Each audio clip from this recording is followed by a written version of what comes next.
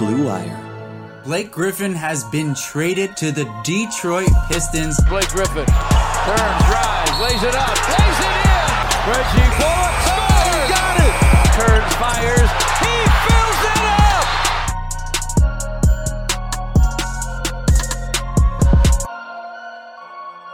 up. Oof. Hey everybody. Welcome to Pistons versus Everybody, the Detroit Pistons podcast on the Blue Wire Podcast Network. I'm your host, Lazarus Jackson, and welcome to this emergency edition of the podcast. We got something a little bit timely for you guys today because the Detroit Pistons announced that Blake Griffin will be out indefinitely following a successful arthroscopic debridement of his left knee. What does that mean? That means Blake has surgery and he's not going to play the rest of the year, essentially. That's what that means.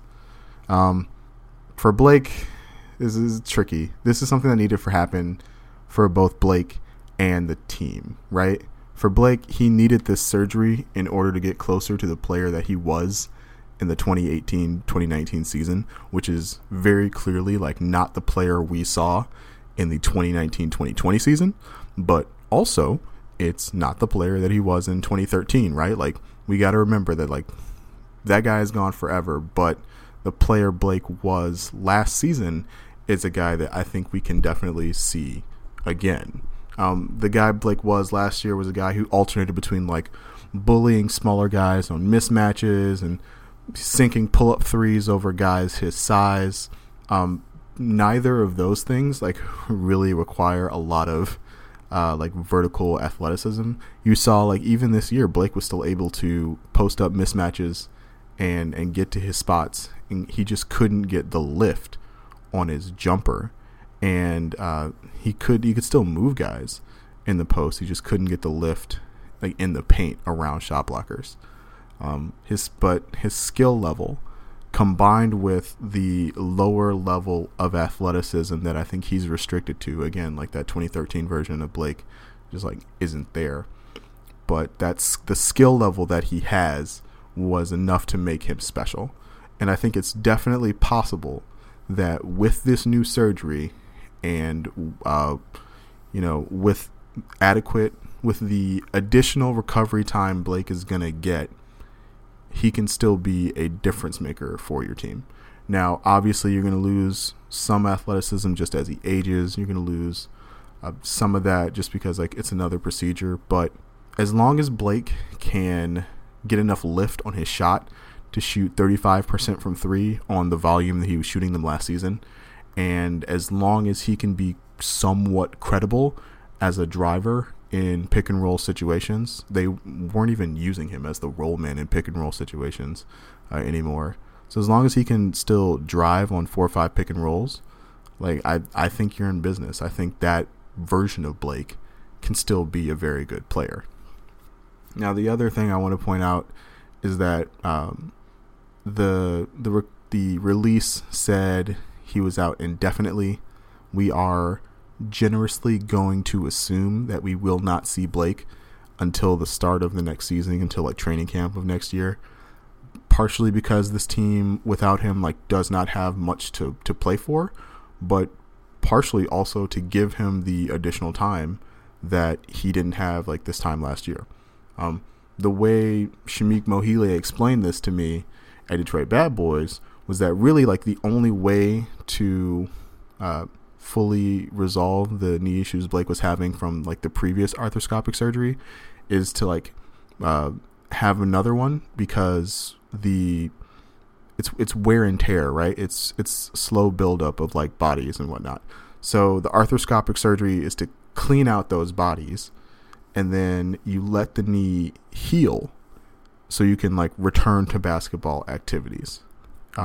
With the timeline that Blake was on last surgery, like, he had the surgery in late April. I think it was April, like, 28th or 29th. So, like, functionally May.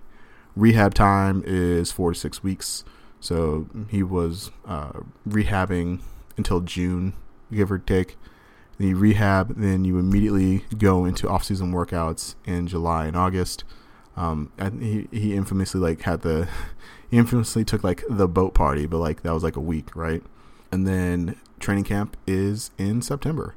clearly, at the time, we thought that was enough time for Blake to recover fully, and clearly that was not the case, right?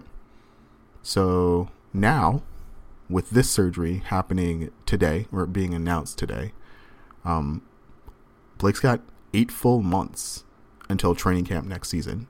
I assume the rehab time is the same. It's that same 4 to 6 weeks. But at the same time, like 4 to 6 weeks takes us into March, right? And then the season is still going on. Hopefully he's not playing because there's nothing for him to play for the rest of this season. And so he gets a full summer, like the whole summer, all the way like April, all the way through like the back half of April when the season ends. April, May, June, July, August, September, October, like all the way to just to keep not to necessarily to keep off the knee, but to heal, delay the buildup of the debridements that needed to be cleared out, right? And so I'm hopeful that we return to for the 2020-2021 season, we see a Blake Griffin who more closely resembles the Blake Griffin we got in 2018-2019. One more point that someone who is not me brought up on the DBB boards that I want to shout out is that obviously the Pistons were much more careful with Blake Griffin and trying to get him in shape to play this season. And even when he did play, he wasn't that good.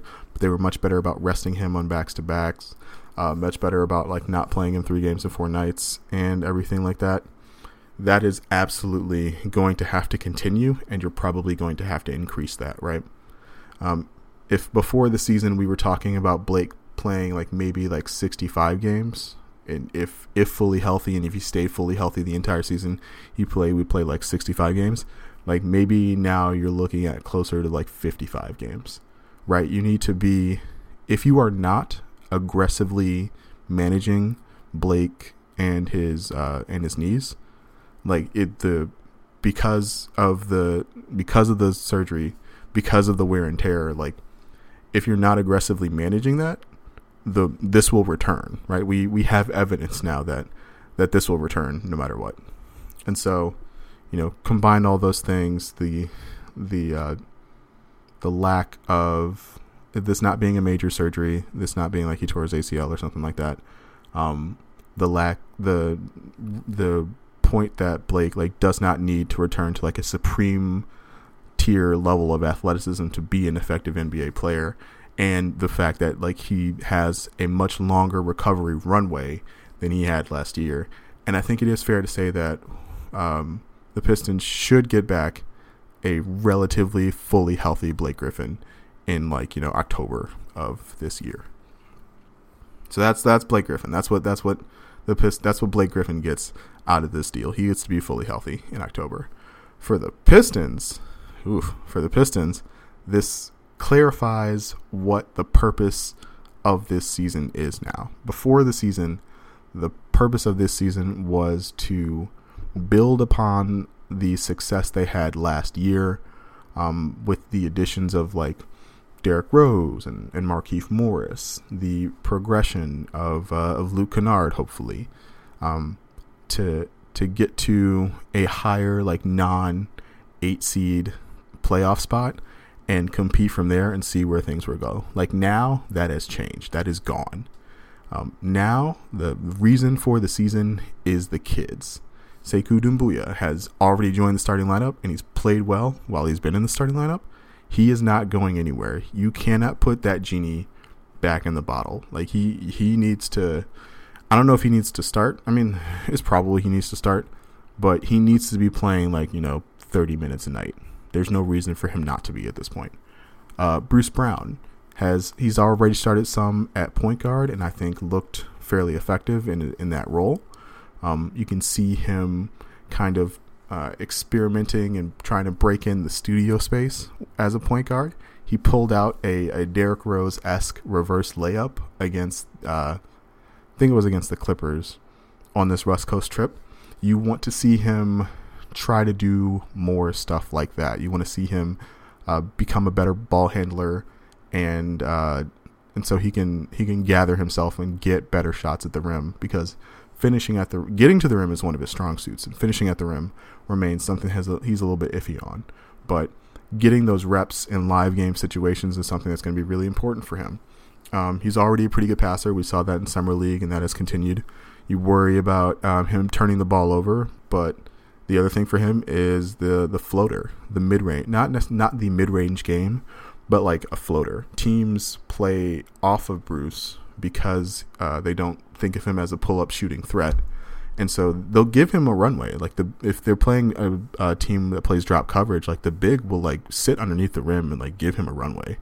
It's up to him to start like taking the other Pistons point guard, taking that floater element from Reggie Jackson and incorporating that into his game.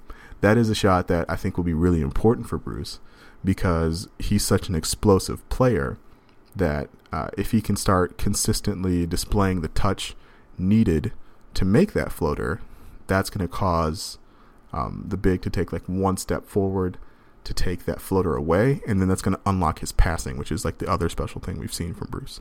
So like, yeah, this is like technical stuff that we need to see more from Bruce, and now he's going to get those opportunities, and like this is like now the purpose of the season is to give him those opportunities. You know, a guy like Svi Mykhailiuk. Svi Mykhailiuk is shooting 45% on catch and shoot threes. Like, I don't know if he can improve any in that department. That's a really good number. But that's something you want to see him continue. You want to see if he can. You want to see if Svi can continue to not be like a minus defender in the way that he's shown that he can be at times. I remember, you think of in particular like the Indiana Pacers game where TJ McConnell was much too quick for him and gave him a lot of trouble. But you know, continuing to see the type of role player Svi is going to evolve into, and like how valuable like that can be. Like Svi's going to be Svi as long as he shoots, and he shoots really well. Like that dude's going to be a valuable role player for you moving forward. You look at like what Christian Wood can offer you. I know Christian Wood has two things going for him, is that he plays the right position, right, with no Blake and you know, few other big men on the roster. He's going to get a lot of minutes, and you know, he will be an unrestricted free agent after the season. Like, he is trying to play himself into the type of long-term money it seemed like he would not get at the beginning of the year. Like, there's no you could talk me into giving Christian Wood like the Langston Galloway contract, like 3 years, $21 million, like easily at this point. I think that's not a bad price for what Christian Wood is at this point. But he's a really exciting player. He needs to get more consistent, right? Like, he needs to get those reps of being in the right place on defense and like communicating well. There are still times where you hear like Andre Drummond directing him on where to be on defense. He needs to improve defensively, and like Dwayne Casey has said, he needs to be more consistent. You look at a guy like Luke Kennard. For Luke is hurt right now, so you want to get him healthy first. You don't want to, again, because we're not playing for anything, there's no reason to like push Luke to you know, fight for the playoff space anymore. Like, that's not the point.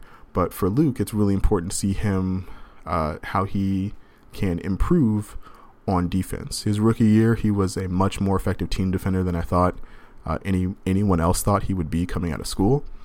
He's regressed in that department, but the hope is that regression is somewhat tied to his injuries. He's out right now with bilateral knee weakness, or knee tendinopathy. Like, that sounds really bad, but like, it just means like both of his knees are kind of worn down and he needs to rest. You hope that with the rest, he'll be a more effective defender. He'll be able to stay with guys a little bit better, and you hope that he'll be able to get all the way to the rim and draw the defense and finish. That is really the only thing that's really missing from Luke Kennard's game, is the ability to like consistently get to the rim, break down the defense, and finish at the rim. And so if he's able to do that, that answers a lot of questions about like what Luke Kennard's role ultimately is in the NBA. You guys know, if you listen to this podcast, if you listen to my other podcast, if you follow me on Twitter, like you should, at Last Chance, at LAZCHANCE on Twitter, you know that I think Luke's ultimate destiny is to be like one of those guys who just comes in off the bench as a sixth man and just like aims the flamethrower at the other team and just pours in points. Like, I think that's his ultimate NBA destiny, simply because he can come off the bench and shoot, and because he struggles defensively, right? But if he's able to attack the rim in the half court and finish, and he's able to defend his position, like, all of a sudden, like, now you're talking about a starting level NBA player. But yeah, like, the Pistons have a good number of kids to get a good look at. I haven't even gotten to Jordan Bone, who I think we do indeed like need to see what Jordan Bone has got, and I hope we see that sooner rather than later. But it is uncommon for a team to turn the franchise, the keys to the franchise as the point guard, over to the guy they selected 57th overall. Like, you don't see that every day. The closest approximation I can think of that's been effective for a team is like the Hornets picking Devontae Graham and giving him the reign that he has, and like that's been really effective for them. But like, you also got to remember, Devontae Graham was like a high second round pick. He was like, I think like he was a top 35 pick. Jordan Bone is a top 57 pick. Like, there's a big gap between those two things. And so, like, while I think Bone could absolutely be successful, his success would be an anomaly, and I don't think it is wise to lean on anomalies like as a development process. But like, absolutely see what he's got. The other thing for Bone, though, is that like a lot of the players available in this year's draft are point guards, and so if you draft a point guard at, let's say, 6 through 8, which is where it looks like the Pistons could end up if they keep losing games. If you draft a point guard at 6 through 8, like, that guy is probably going to be given an opportunity to play in the NBA before Jordan Bone, just by dint of being this number 7 overall pick. Like, that's what happens. And so, like, while I do want to factor like Jordan Bone into the team's plans, like, somewhat, I don't think you can be like, we're gonna lean on Jordan Bone for this season and beyond. Like, I don't think that's gonna happen. We should be honest with each other. The other thing that concerns me right now is the timeline.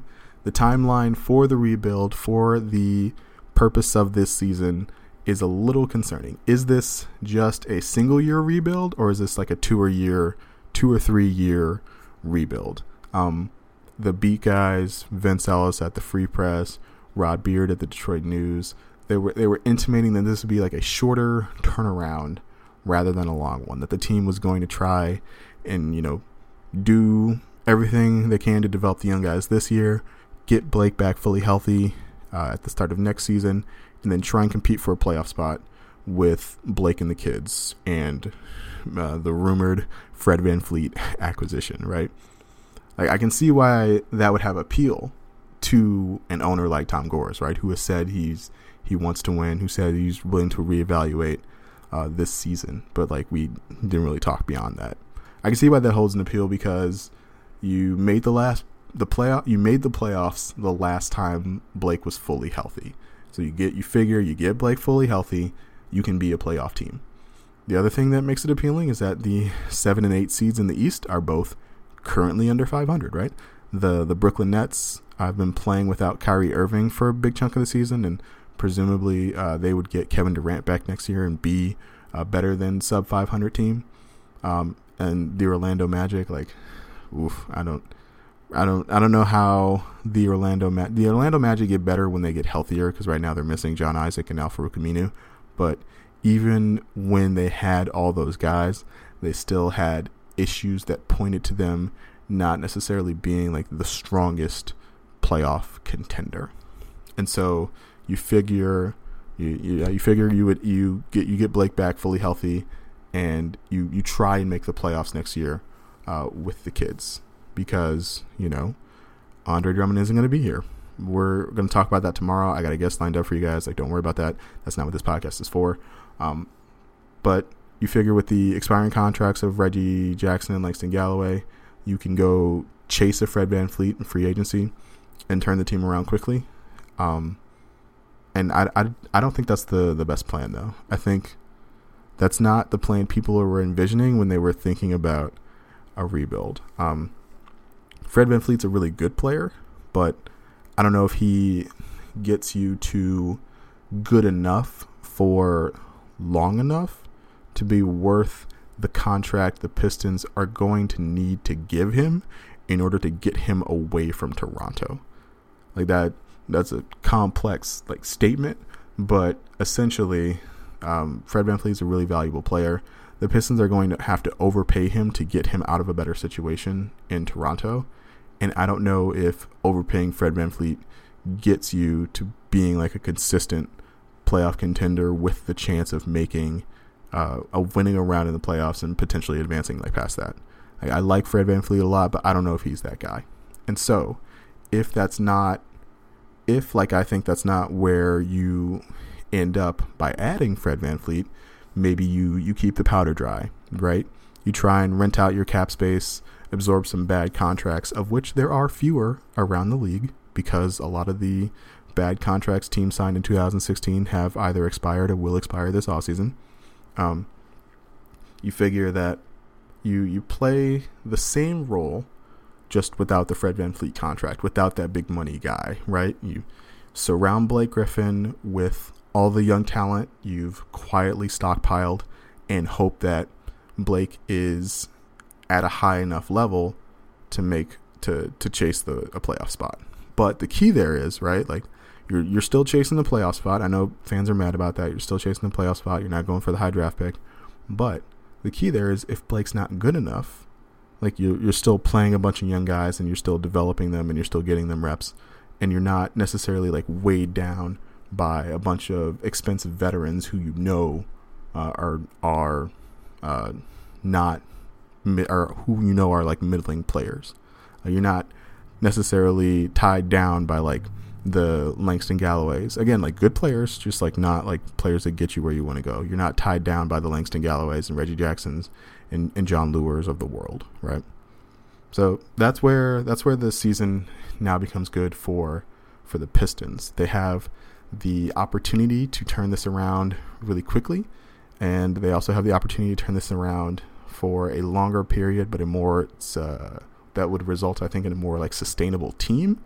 It remains to be seen which of those paths they take, but I hope they take the longer path, and in the meantime just kind of let Blake get Blake fully healthy and let him be an effective leader of men and NBA player, and see perhaps what kind of trade return you could get for him once he's fully healthy, or just let him be the shining star player that teams get an example from. I can't think there are few players in the NBA that I can think of that would be a better example for Sekou Doumbouya than Blake Griffin, right?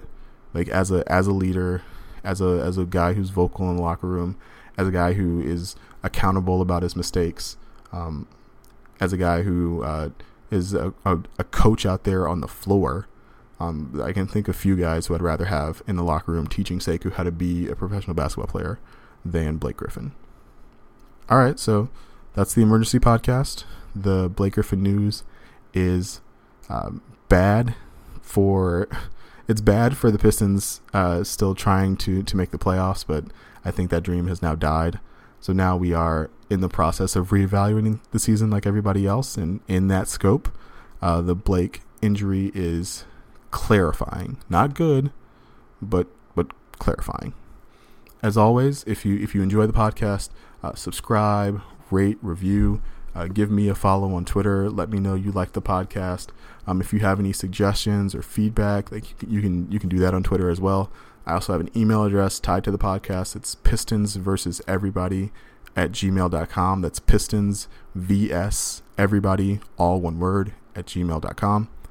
Again, this is the emergency edition. We'll have a real podcast, we'll have a scheduled podcast for you tomorrow with a guest, and that podcast will be more centered on the Andre Drummond trade rumors that came out earlier last week. All right, this has been Pistons versus Everybody, and we will talk to you guys later.